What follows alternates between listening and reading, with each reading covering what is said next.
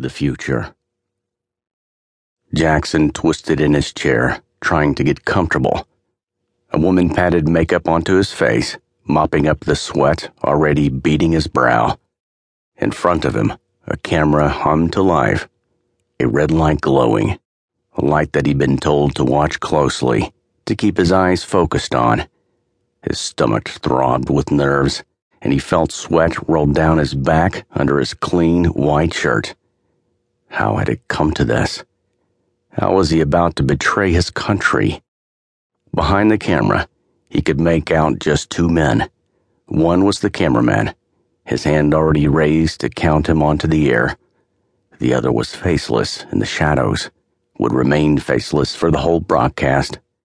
It wouldn't do for the rebel apocalypse leader to give away his identities, not at this point. The cameraman's fingers dropped from 3 to 2, and Jackson took a deep breath, trying to steady himself. The words he was about to say swam in his mind. The makeup girl swiftly left the small stage, and he was alone as the count dropped again from 2 to 1. Just a moment. One more moment. Jackson prayed silently. God, please give me the strength. He remembered the old prayer of serenity.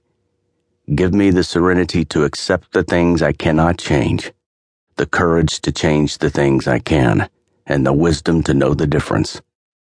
Hot, white lights flashed on, the red camera light brightened, and Jackson smiled. He was on air. It was now or never. To betray his country or to save his country. Give me the wisdom. People of the UCSA, he began. My name is Anthony Jackson, and I have a message for you.